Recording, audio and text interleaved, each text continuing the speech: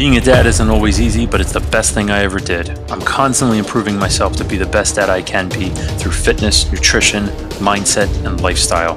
As fathers, we pass on many things to our children, such as our mindset, our habits, our attitude, and what we've learned along the way. Each of these will shape who our children are and who they will become. The Warrior Dad's mission is to help you become the healthiest version of yourself, to hone your edge, and to live with purpose. My name is Jim Bertamy, and this is the Warrior Dads Podcast. Hey guys, thanks for tuning back in for another episode of the Warrior Dads Podcast. Today, I'm pleased to bring on Tanner Guzy to the podcast. Tanner is a style expert and the author of The Appearance of Power, How Masculinity is Expressed Through Aesthetics. Tanner has a very successful YouTube channel and blog at masculine-style.com, talking about the importance of style and the three archetypes people fall into. When he's not coaching and speaking on stage, Tanner is spending time with his beautiful wife and 4 children. Tanner, thanks so much for coming on the Warrior Dads Podcast. Dude, thanks for having me on. I'm excited to be here. Yeah, man. I was really excited to meet you at when we actually met at the 21 convention. Yep. And you spoke on stage about that. And you gave a great presentation, gave a lot of food for thought. And thank you. I had never met you up until then, but I knew that there was a style guy that was going to be speaking that weekend. And I was really intrigued. I'm like, really? A style guy with a room full of men, specifically fathers, right? But most of them were fathers, and some of them were soon to be fathers. Yep. So I'm like, wow, I wonder how this is going to go. Because I guess when you hear of, style or fashion, you always think of women and being in that world. Right.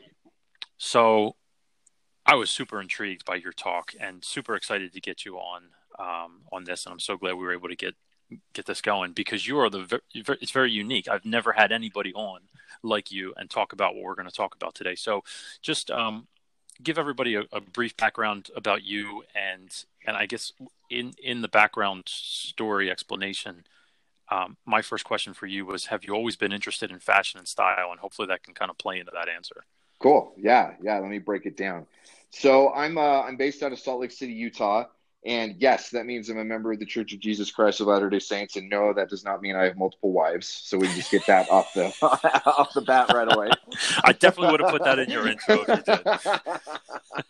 It's so funny how quickly people's brains go right to those two. And so born and raised here. And style has been okay. So when I was a teenager, I had these two conflicting worlds that I lived in, because being an active member of my church and then also belonging to a private school that was very much built off of the Christian ideals and kind of the old world idea of integrity and self-respect. And we wore a uniform to school. And then I also, in my free time, I was very involved I loved punk music, and I rode a BMX bike and a snowboard, and it was all about rebellion and, rejecting the man and forging your own path. And so I had these two very conflicting identities. And then also within these two different groups, there were also two very conflicting uniforms. And, in one, it was the gray slacks with the rep tie and the navy blazer. And in the other, it was the green spiked hair with the safety pins and the band patches all over everything else. And so I started very early on, because I dealt with the juxtaposition of these two tribes, is the term that I use a lot. And I'm sure I'll say that a dozen times as we go through our conversation today. But these two different tribes, these two different identities, and realized as I would try to fit in with one or not fit in with another, or how people would treat me within either one of those based on what I needed to be wearing at a given time, that appearance is something that really matters. And it matters in regards to how you see yourself and also to how other people treat you. And then it's been something that, as I've continued to develop my identity over the years, I've gone through changes. And, you deal with different stages in your life where you dress differently, or you're involved in different careers or things like that. And so it's always been something that's been kind of top of mind. And so I started writing about it about 10 years ago, was when I started Masculine Style, because it was something I enjoyed. It was a way to keep my voice sharp, and it's resonated with a pretty good audience. And so it's been fun to take it from this hobby and even this kind of cause of anxiety when you're a 13-year-old punk kid into something I get to teach men about for a living now. It's awesome. That is awesome. So you used to dress, like you said, punk, right? Yeah. So you meant we talk. I know you talk about the archetypes, Uh-huh. and I want you to list out the archetypes, but I'm curious as to which archetype that falls into. The Gotcha. punk. Punk is very rakish. And so yeah, the three archetypes are rugged, refined, and rakish. And for you guys who are unaware of this concept, basically one of the first things that I teach guys as we start talking about appearance and style and this kind of stuff is that the best way to have good style is you take who you are internally and you use your clothing and your appearance to express that externally. Most people do the opposite, where they think I'm going to buy an identity or I'm going to wear these clothes, and that means that this is going to give me a sense of who I am. And it should be the other way around. Hmm. And so the easiest way to start to understand what your identity is and how you fit within the world is through these three archetypes. And so the rugged man are guys who they exist in the world primarily through physical means. They're blue collar workers. They're artists and craftsmen who enjoy making things. They enjoy that kind of tangible, natural aspect of the world. And that's how they exert their power. That's how they exist and thrive. The refined archetype is men who understand social hierarchies and finance and ladders and the way that rules work and the way that civilization is built. And you thrive by being able to know those rules and play within them, or at least you aspire to thrive by playing within those rules. And then the rakish archetype are the guys who understand the rules just as well as the refined guys, but they thrive by breaking them and rebelling against them and rejecting them. And so punk, very much the rakish archetype, because these guys understood everything that were the rules before, and it was a big middle finger to all of it. Hmm. So, so in each archetype, give somebody who's listening an example of like let's say a celebrity, right? Someone who's well known, where you could say a name and kind of get an idea of how they dress, or Ooh, what they look like, to give people an idea of the rugged look. okay. The rugged one's kind of hard, especially for celebrities, because most of the time when you get celebrities, they play them more into the refined or the rakish, because we don't have our version of John Wayne or Clint Eastwood or a lot of guys will think of like Ron Swanson from Parks and Rec or stuff like that. Hmm. But sadly, we don't have a lot of guys who are necessarily very aspirational like that anymore. Because even guys who are muscular and built like The Rock, they still lean them more into their stylists, and people still lean them more into kind of the refined and the rakish archetypes. Okay. Yeah, But maybe okay. So you said The Rock, so maybe like The Rock in like the Fast and the Furious movies, that would maybe a little bit more rugged, sure. where Yeah, it's like yeah. maybe what more athletic wear, Under Armour type stuff, or That or you get, cargo pants, or yep. what's. So the easier way to do it is even to talk about different kind of tribes and tools where it's not necessarily specific celebrities, but you get so more of the rugged stuff would be guys who are the outdoors types, like they're the survivalists or the tactical guys, or it's guys who do work in blue collar industries, or they're lumberjacks, or they're guys who are still out working ranches and doing that kind of stuff. And there are entire aesthetics and entire brands that are built around this kind of stuff. Mhm. You get workwear, military heritage, or all this other kind of stuff. So that's more of the rugged. The refined, most of the time guys think of suits, they think of Wall Street, they think of attorneys or bankers or things like that. But a lot of the refined, you can think of kind of East Coast preppy or the waspy aesthetic or that kind of stuff.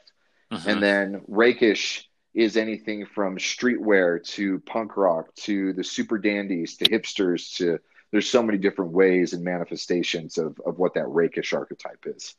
Now, can you have an overlap? I mean, like let's say, like you just mentioned, The Rock, right? Mm-hmm. So where maybe he looks a little bit more rugged in certain movies, but then let's say he's going out or something like that, and he wants to throw on a suit. I mean, and of course, everybody's like, yeah, of course you can go back and forth, but um, for someone who even has that rugged side to them, is it out of character to dress maybe not all the way to a suit, but just like some nice slacks? They even have like these dress shoes that are sneakers now. Like Cole Haan Right. makes these dress shoes that are basically sneakers. And I don't know, my wife was actually just showing me a pair that she saw on Facebook. It started with an M. I don't know. It's a no name to me. I've never heard of Uh-huh. before. But they're like really nice, Yeah, like athletic. dress sneakers. Yeah, like dress sneakers. Exactly. Yep. So it's like, can rugged people wear those? So I love this because there are two different questions. because yes, and I love it because it just means that your brain is you're thinking through this as you're going through it, right? Yeah. So yes, not only can you overlap with multiples, but one, most everybody does, and two, the best styles actually incorporate elements of all three of them.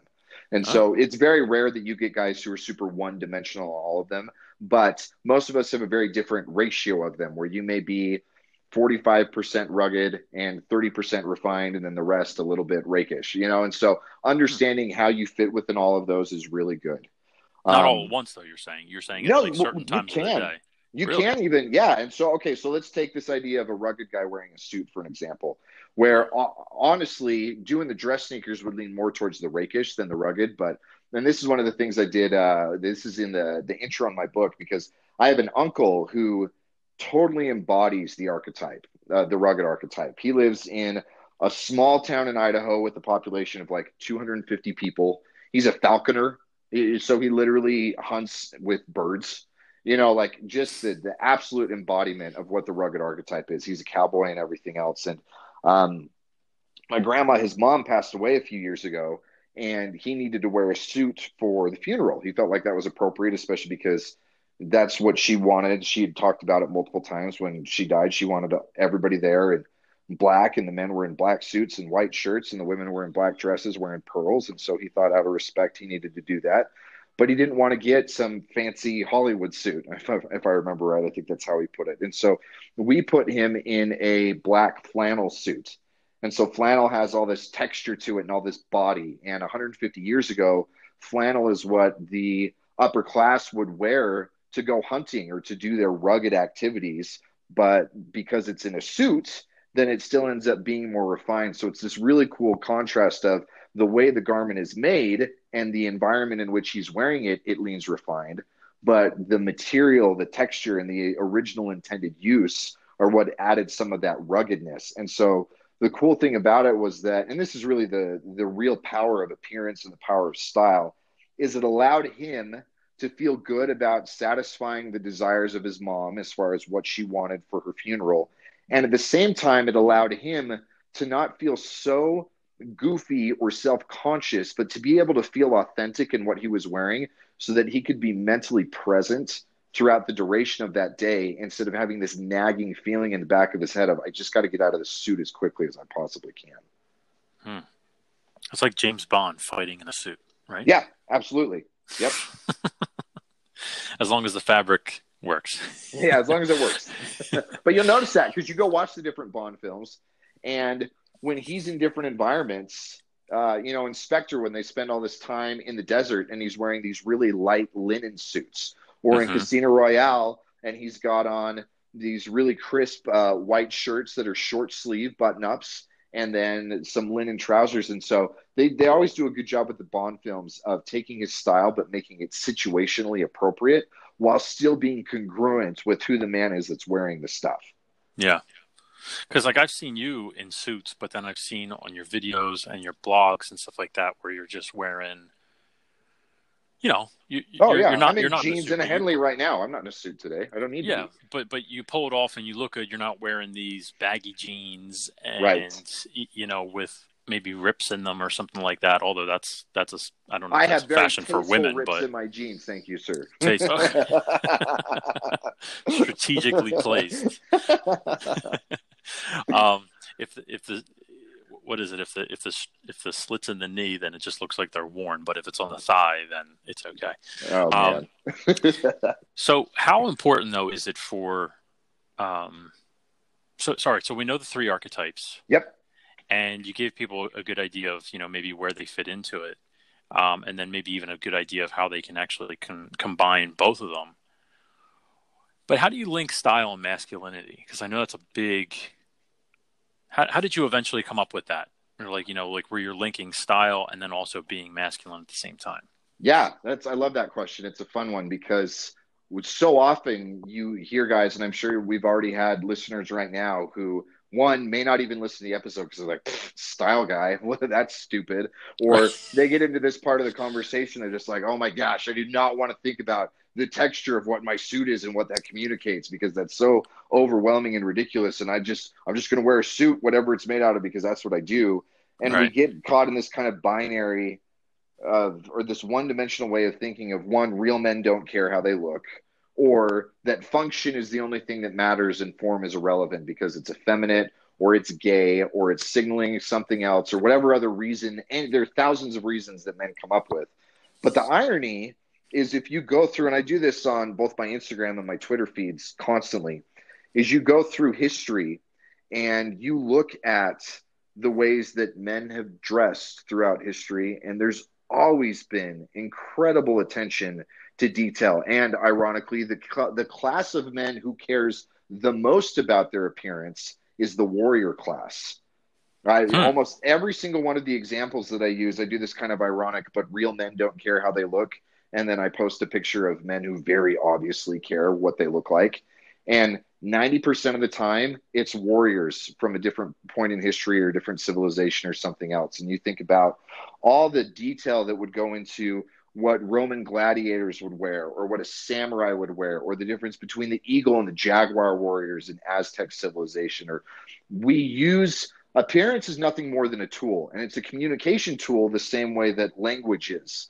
And so when you understand that I just use this appearance, this tool, as a way to communicate things, then it becomes very natural to realize, okay, well, men use it to communicate things that matter in masculinity. We use our appearance to signal things like courage and strength and mastery and honor and all these other kind of tactical virtues, according to somebody like how Jack Donovan puts it.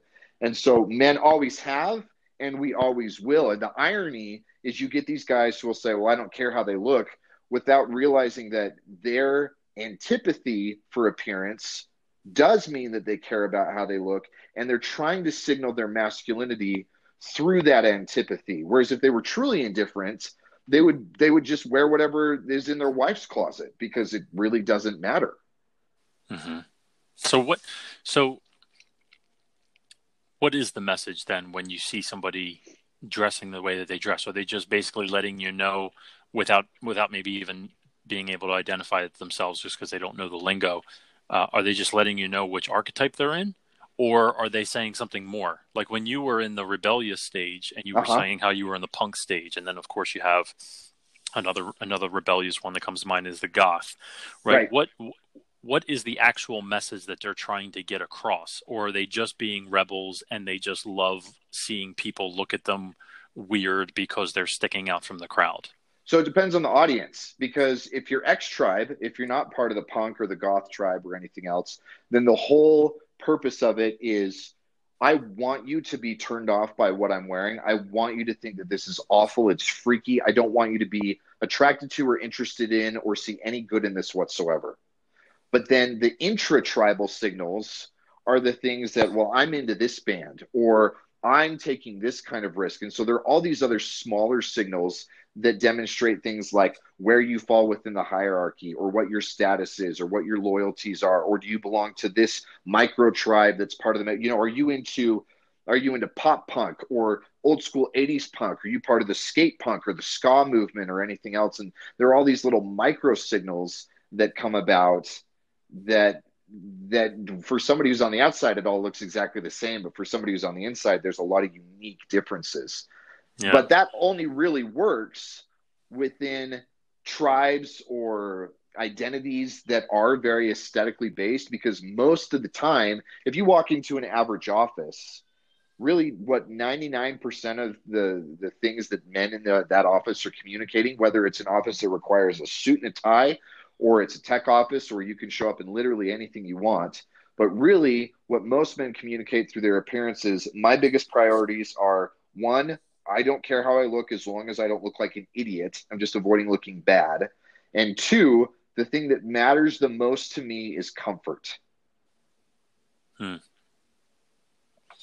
always it's fascinating to me. Psychology fascinates me, and I did take a course on it in college. But when you mentioned that people would wear something just to piss somebody else off, I can't wrap my head around the why behind that. Well, think about it even in a sports context, where you wear your favorite team's colors or uniform as a way to identify I'm loyal to this team, and therefore I'm not interested in identifying with the other team. Right. So like the Eagles and the Cowboys are playing this weekend, right? There you go. Of course, I'm from Philly, and then huge rivalry between the Cowboys. But if I were to show up to somebody's house, yeah, I would support my team.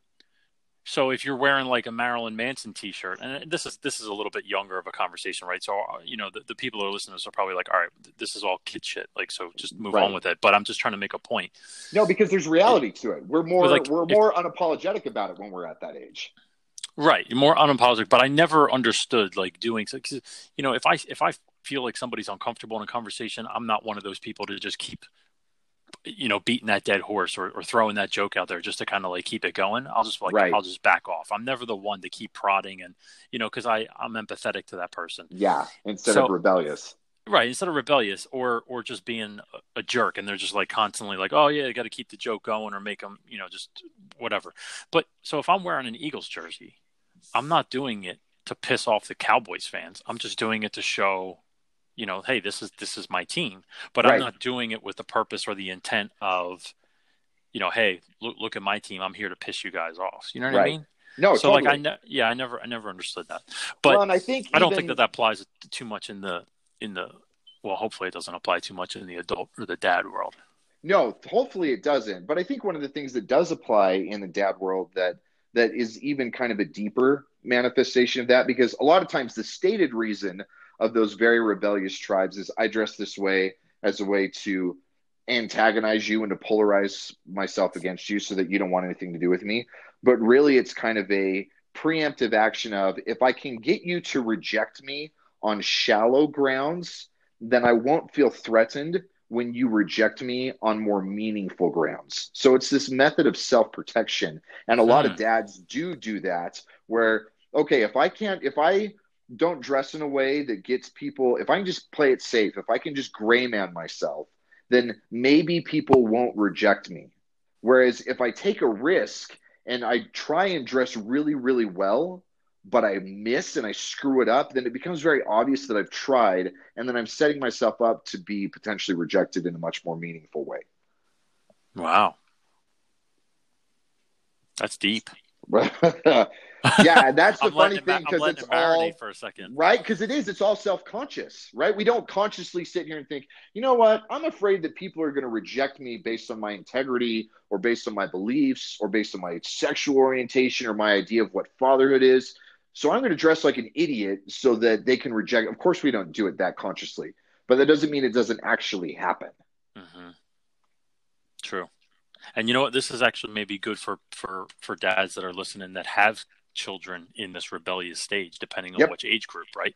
So maybe if this conversation helps them relate or understand what their children are going through, maybe there's a conversation to be had there. Totally. I mean, I know that's what it was for me. One, I really liked BMX biking, but two, I really sucked at baseball. And it was embarrassing to be afraid of the ball and to step up to bat every time and walk away from every strike because I was worried it was going to bean me.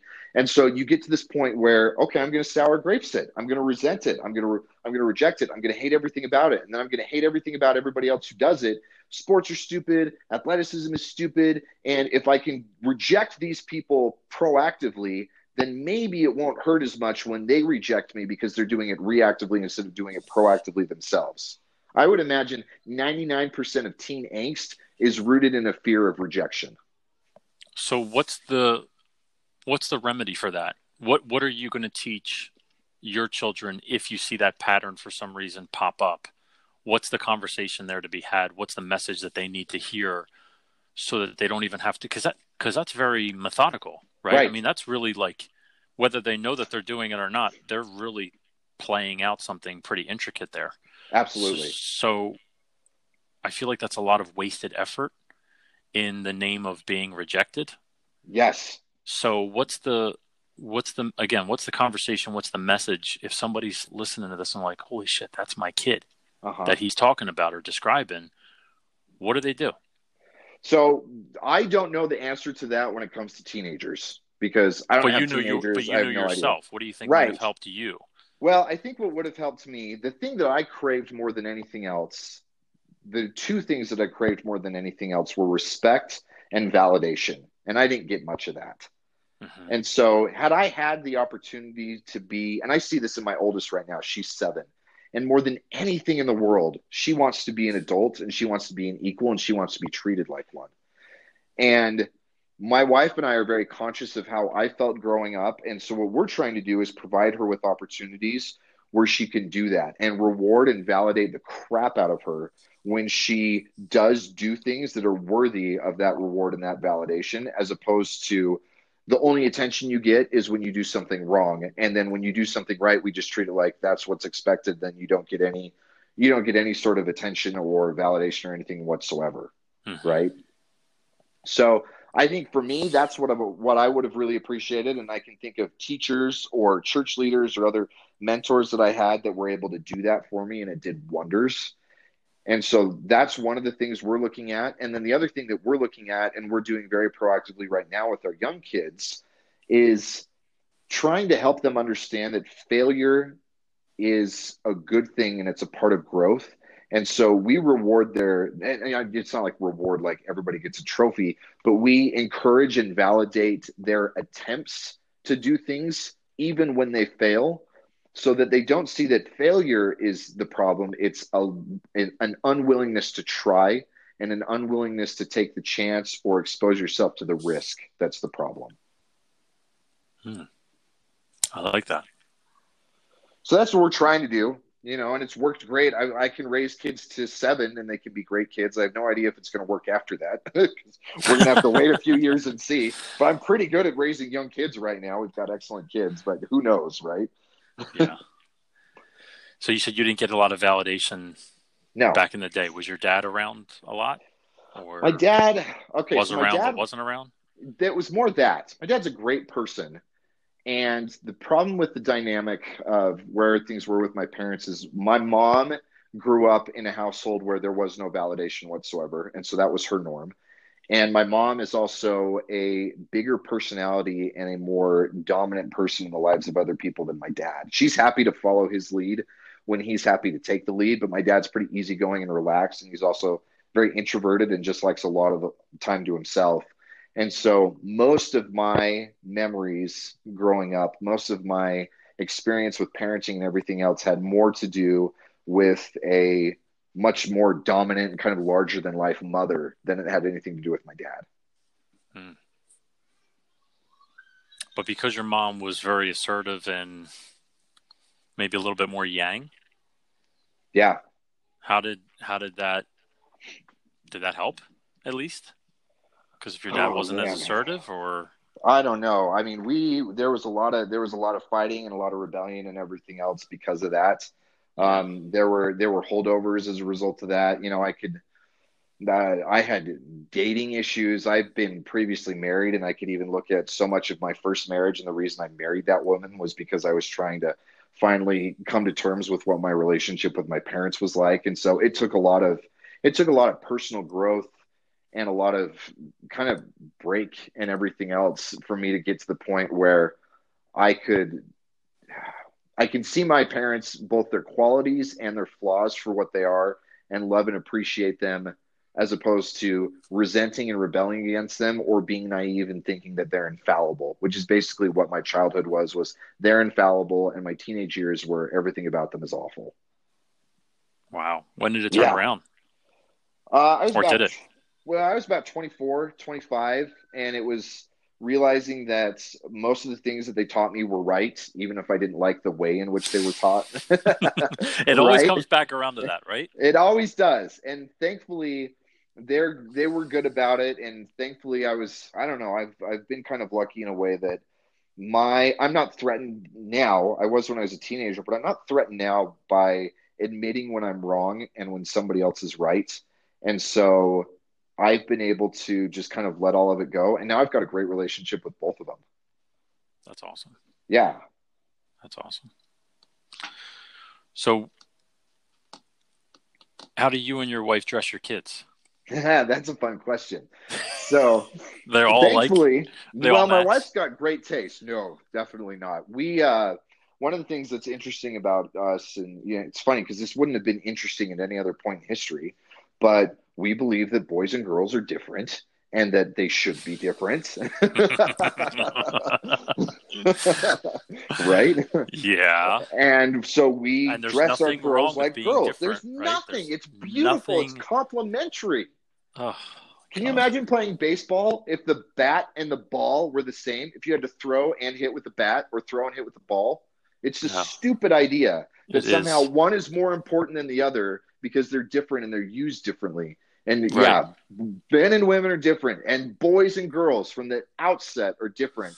And we lean into that with our kids. And so And we dress everybody our else's son like a strengths should boy. be everybody else's strengths, and Oh my everybody's weaknesses should gosh. be everybody else's weaknesses. Like there's, Oh, it's just hell for everybody. Everybody should just be equally miserable because nobody's allowed to thrive because thriving means that there's difference, what happened to opposites attract? right?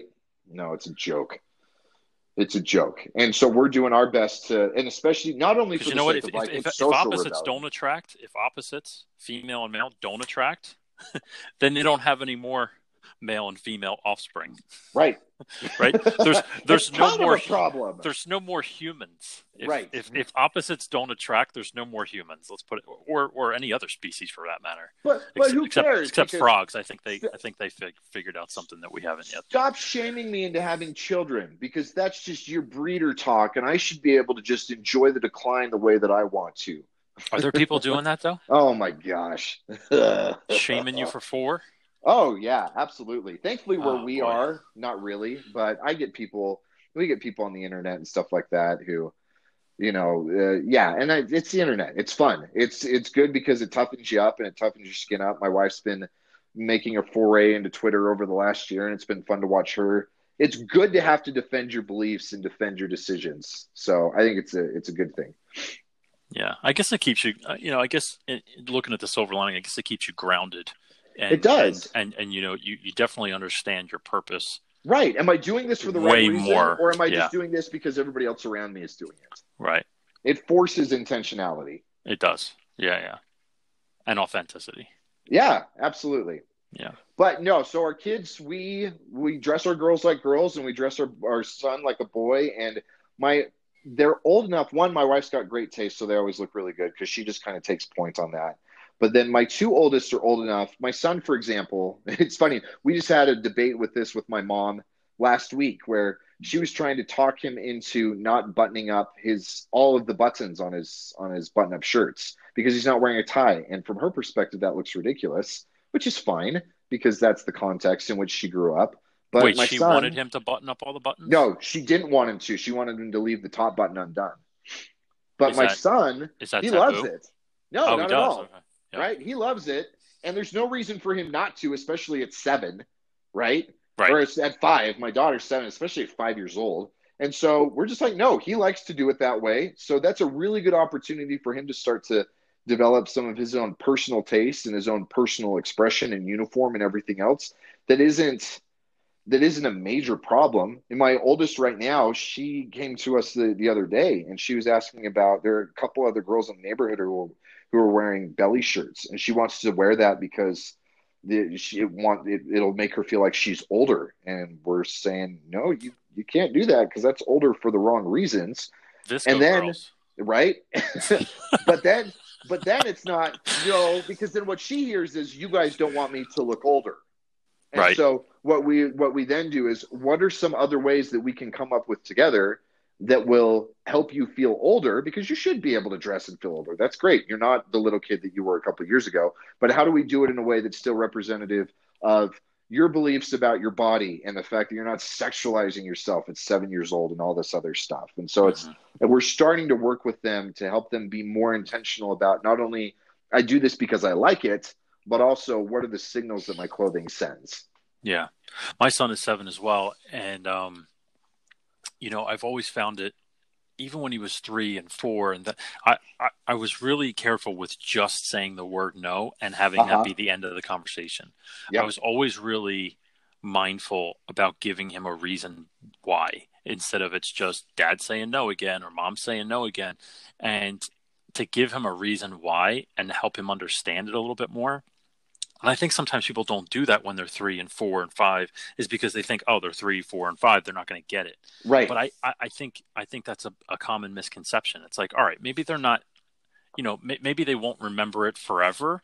You definitely have to have the conversation, but I can't believe that they don't get it at all. And Right. I feel like we've got such a great relationship with our son because we've never been those parents who'd be like, no, done. Well, and you're You know, training them to start to look for the deeper reasons behind things. right.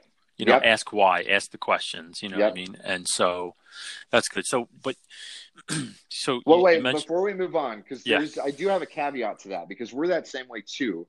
But one of the things that we've run into is then you can set the precedent of mom and dad have to defend themselves to me, or I only have to do something because I perfectly understand why. And so you can set your kids up to think that they're omniscient little beings. And if they Mhm. don't get why, it doesn't need to be done.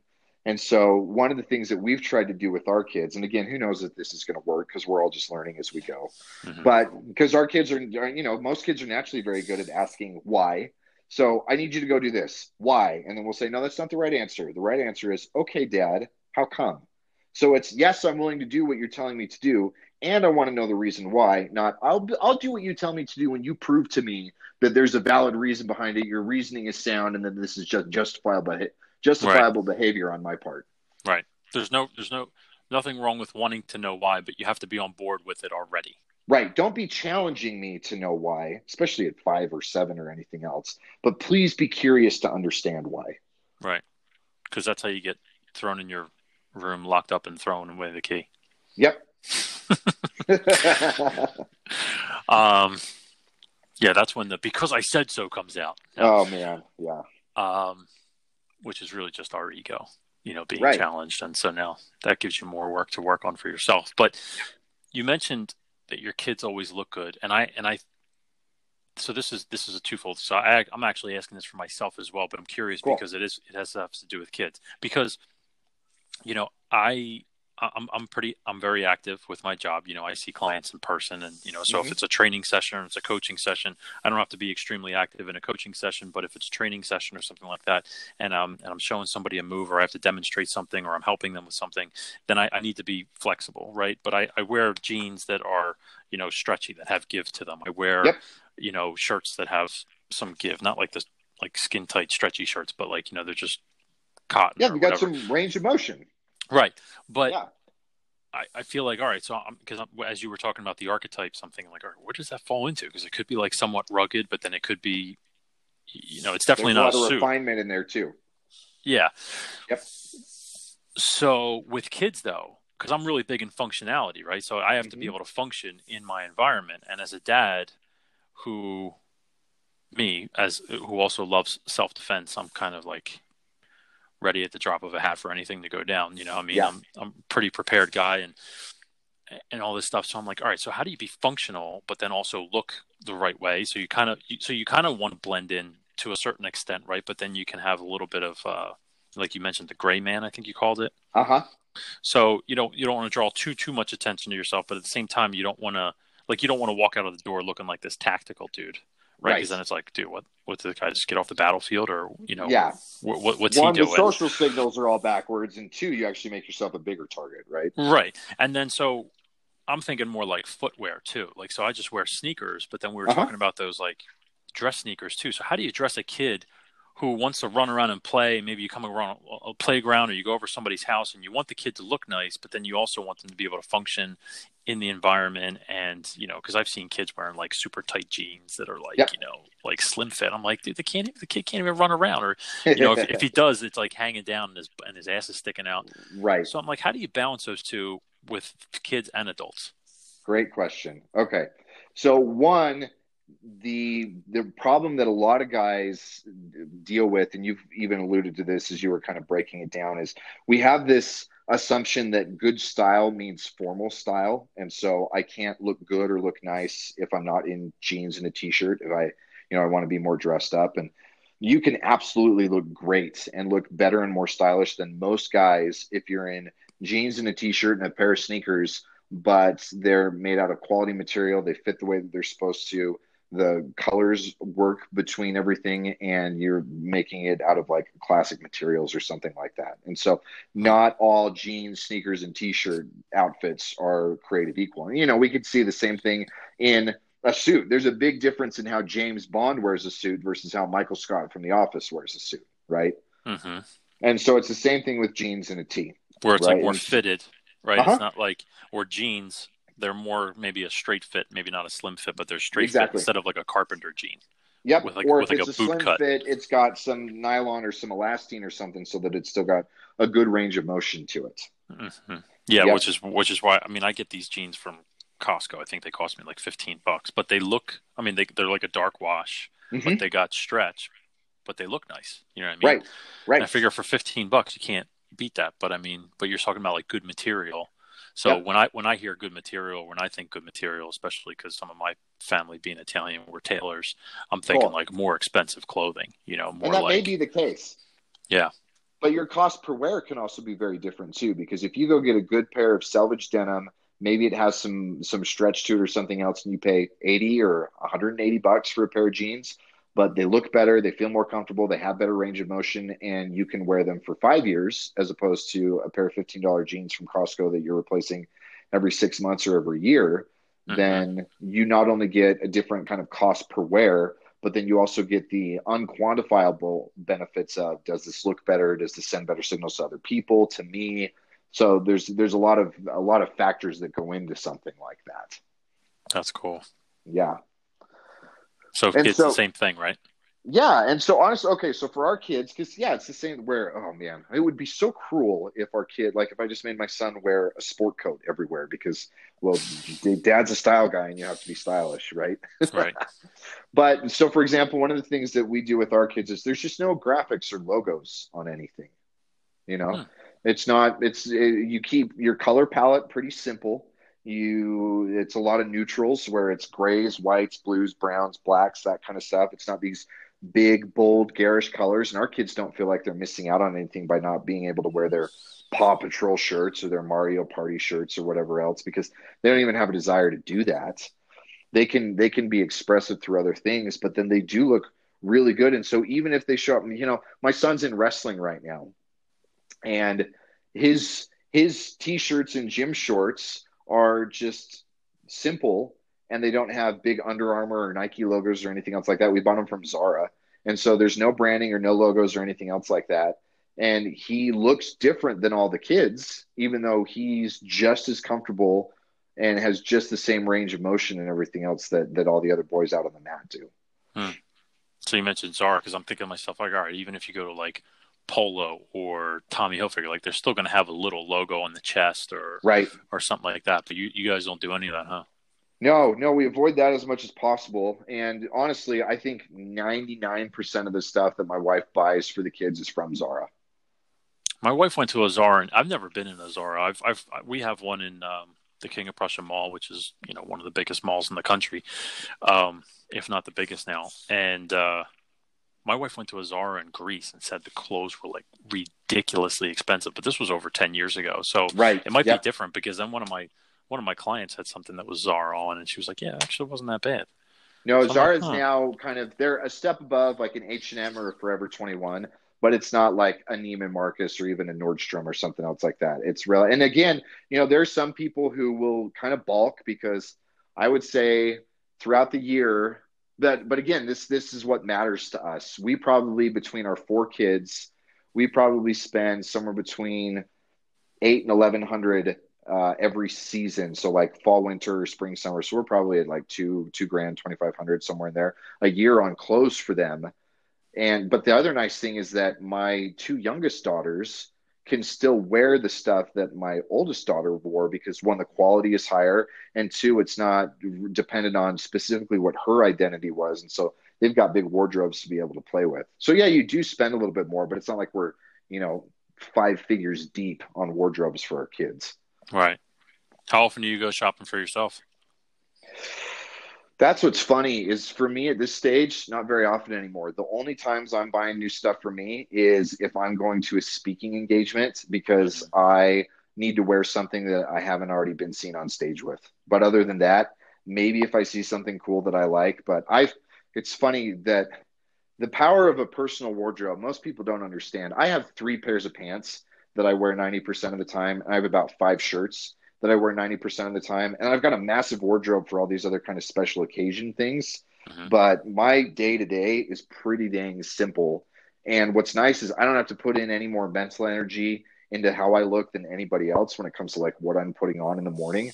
But I also get to walk outside and feel really confident and know that I look good every day. Yeah. So what's one of the things before we get to the end here? What's the one piece of advice that you always find yourself giving guys around style?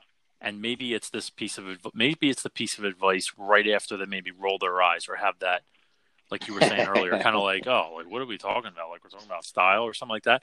What's the one piece of advice that you give them that shifts their mindset there, and they're like, oh, I never thought of it that way, or oh, that's a really good point, and maybe that's something that they're going to run with, or then they hire you as a coach or Yep. whatever that is. Context is king. Most guys, as soon as they realize that I can't wear what my wife wears, because then, oh crap, I do actually care how I look. Otherwise, I would be fine wearing a dress or a trash bag or a Snuggie or a pink gorilla suit. They realize the context matters, right? Mm-hmm. And then that same advice works from the guys who, because you get a lot of guys who get really into style, and they will say that, fit is king, or that you have to wear a suit in order to be stylish, and we all need to dress like we're Cary Grant, and it's a tragedy that we don't have gentlemen who dress the way that we used to anymore. And it's like, okay, would Caesar be saying the same thing if you were to teleport him from when he was alive to the 1700s or to 1940 and say it's a tragedy that all these men have lost their dignity and they're not wearing laurel leaves anymore? Right? It's so funny how we can get so hyper focused on one point in time and think that was it, that was the pinnacle. And so context matters, right? What you do for a living, a suit every day, is a stupid and a terrible idea. And anybody who recommends that you have to wear that in order to have your style be a good tool for self-expression is a moron, and you shouldn't be listening to him, right? Like Barney Stinson from How I Met Your Mother. Exactly. He even wears right? the suit to bed, right? He's got those suit joggers. Oh man. That's such a good show. All the time. That is a great show. And they do a good job with his character kind of leaning into all that because it illustrates how comical it is. But understanding context, understanding who you are, how you fit within the world, how you aspire to fit in the world, what kind of signals your audience needs to have communicated to them, what kind of signals you want to send to them. Most importantly, what are the signals you want to send to yourself? When you can understand all of that, then it becomes relatively easy to be able to create a sense of style that looks really, really good on you and is one that you feel awesome when you're wearing it every day. That's awesome. I like that. Tanner, this was a great conversation, man. Thanks. Yeah, it's fun to talk about this stuff, and you've had some really good questions. Thanks, man. Yeah. Well, I didn't just think of them all on the fly. I definitely had some of these planned and ready to go, locked and loaded. Yes, sir. But we got a couple questions for you before you leave. As with every episode, I end with 10 questions inspired by James Lipton and Bernard Pivot. So you ready to go? Let's do it. All right, man. Who is your hero? Okay. There's some religious context to this, but his name is Captain Moroni. He's a character in the Book of Mormon, and he was able to be masculine in all of the positive ways without being brutal or bloodthirsty or anything in any of those regards. He's the epitome of a man who is good at being a man, but also a good man. Nice. What excites you? Self-development. Whether it's me challenging myself to something new, I'm doing an Ironman this year. And that terrifies me, but it excites me. And then even more importantly, when I see my kids get better, when I see them push themselves and level up, and especially when they do it in ways where I'm not prodding them or goading them into it, but they just decide, I'm going to do this new thing because it's challenging and I'm just going to be brave and do it anyway. I don't think there's anything that gets me fired up more than that. Nice. What turns you off? Complacency. The idea or the mindset that who I am today is good enough. I have arrived and I don't need to do anything else or become anything else. And the only thing that matters for the rest of my life is, can I be comfortable with where I am? Hmm. What's your favorite sound? Oh, that's a good question. Thank you. I don't know. That's a great question. I've never thought about that before. Okay. This isn't the first thing that comes to my mind, but when I think about even just like an emotional response to sound, it is light rainfall on a tent when I'm camping. And especially knowing that I get to sleep in, I can just listen to that for as long as I want to. What is your least favorite sound?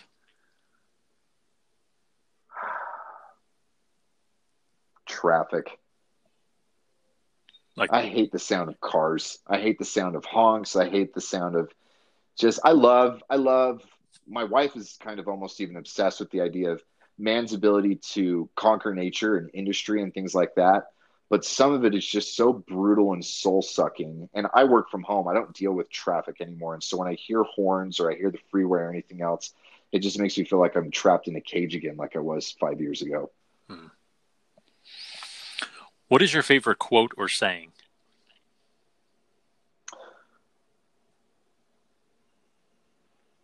No success can compensate for failure in the home. I like that. Who said that? That is from David O. McKay, who is he was one of the leaders of our church. Yeah, back in the 50s. Nice. Yeah. In a couple words, what should a dad be?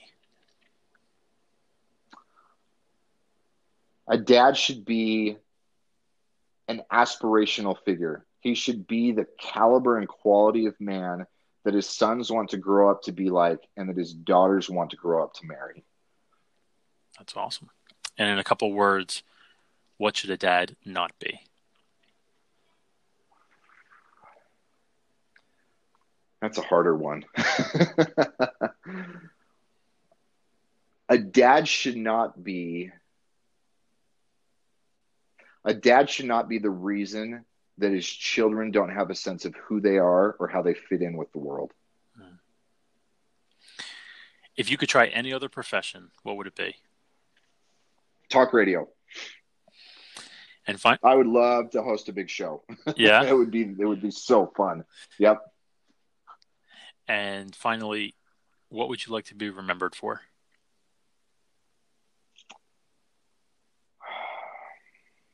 By my family or by the rest of the world? In general, because your family is going to be part of the world. They will be, yeah. I want to be remembered as a man who was willing to do hard things and was capable of inspiring and inviting other people to do hard things with him, and wasn't complacent in just accepting the world for the way that it is, but also wasn't resentful in doing it out of a sense of anger or rebellion or rejection, but doing it out of a sense of optimism and enthusiasm for what could be built. That's great. I'm sure that will happen. That's what I'm working for, man. Yeah, man. These are great questions. I love that. Thanks, man. Well, thank you so much for coming on the Warrior Dads podcast. Tell everybody where they can find. We mentioned masculine-style.com, right? Make sure there's a dash in there. So masculinestyle.com. Where else can people find out more about you? Tell them about the book, anything that you have coming up as far as speaking engagements, programs that you're doing. Where can people get more information about you? Cool. Okay, so the book is The Appearance of Power. You can find that on Amazon, and it's available in paperback and Kindle. There's an Audible version, and you can hear my sweet dulcet tones as I read that to you. As far as speaking engagements are concerned, I'll be speaking at Menfluential in Atlanta at the end of February, and then I will be keynoting the 21 Convention Patriarch Edition in May in 2020 as well. And then as far as regular interaction with me and stuff like that, I'm most active on both Twitter and Instagram, and those are at Tanner Guzzi, which is TANNERGUZY. Awesome. So that's cool. That's cool that you actually did the audiobook. Yeah, it was fun. I like doing that process. It was a blast. Yeah, I've listened to some audiobooks where the author actually narrated it, and I think that there's definitely a lot of benefit with that because it's their story, and They get it. yeah, they get it, and they're telling it in the way that's almost meant to be read. So I like that. Exactly. That's awesome that you did that. Cool, man. Well, Well, thank thank you so you. much for coming on. I really appreciate your time. I love everything that you said today, and I'm sure everybody else did as well. And maybe we'll do a part two at some point. I'd love to. It feels like we were just getting started. So thanks for having me on. Love the questions. It's been awesome, and I love what you're doing. Warrior Dads is such a there's just such a need for men to understand that we are. You can be a dad and recognize that part of it is it's not just being nice to your kids. You got to help them defend themselves too. It's awesome. Yeah. Thanks, man. Appreciate you. Thanks, Tim. Yeah, appreciate it, dude. All right, bye. Bye. As warrior dads, we got to tackle a lot of things, but tackling low testosterone levels should definitely not be one of them.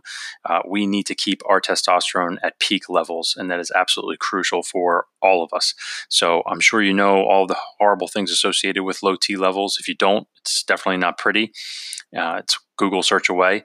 But unfortunately, testosterone levels in men have been consistently decreasing over the last 2 decades. And it's actually one of the biggest conversations I have to have when working with men, which is why I decided to create the Warrior Dads Testosterone Booster Guide and Checklist. It's a free download, and all you have to do is go to checklist.warriordads.com. Just download it, start implementing it, and start to feel the difference. So again, go to checklist.warriordads.com and get your free copy now. Hey guys, thanks for tuning into this episode of the Warrior Dads podcast. If you like this podcast and want to support it, please subscribe, leave comments, and share it with someone you think would benefit from listening as well. Thanks again, and keep on being a warrior dad.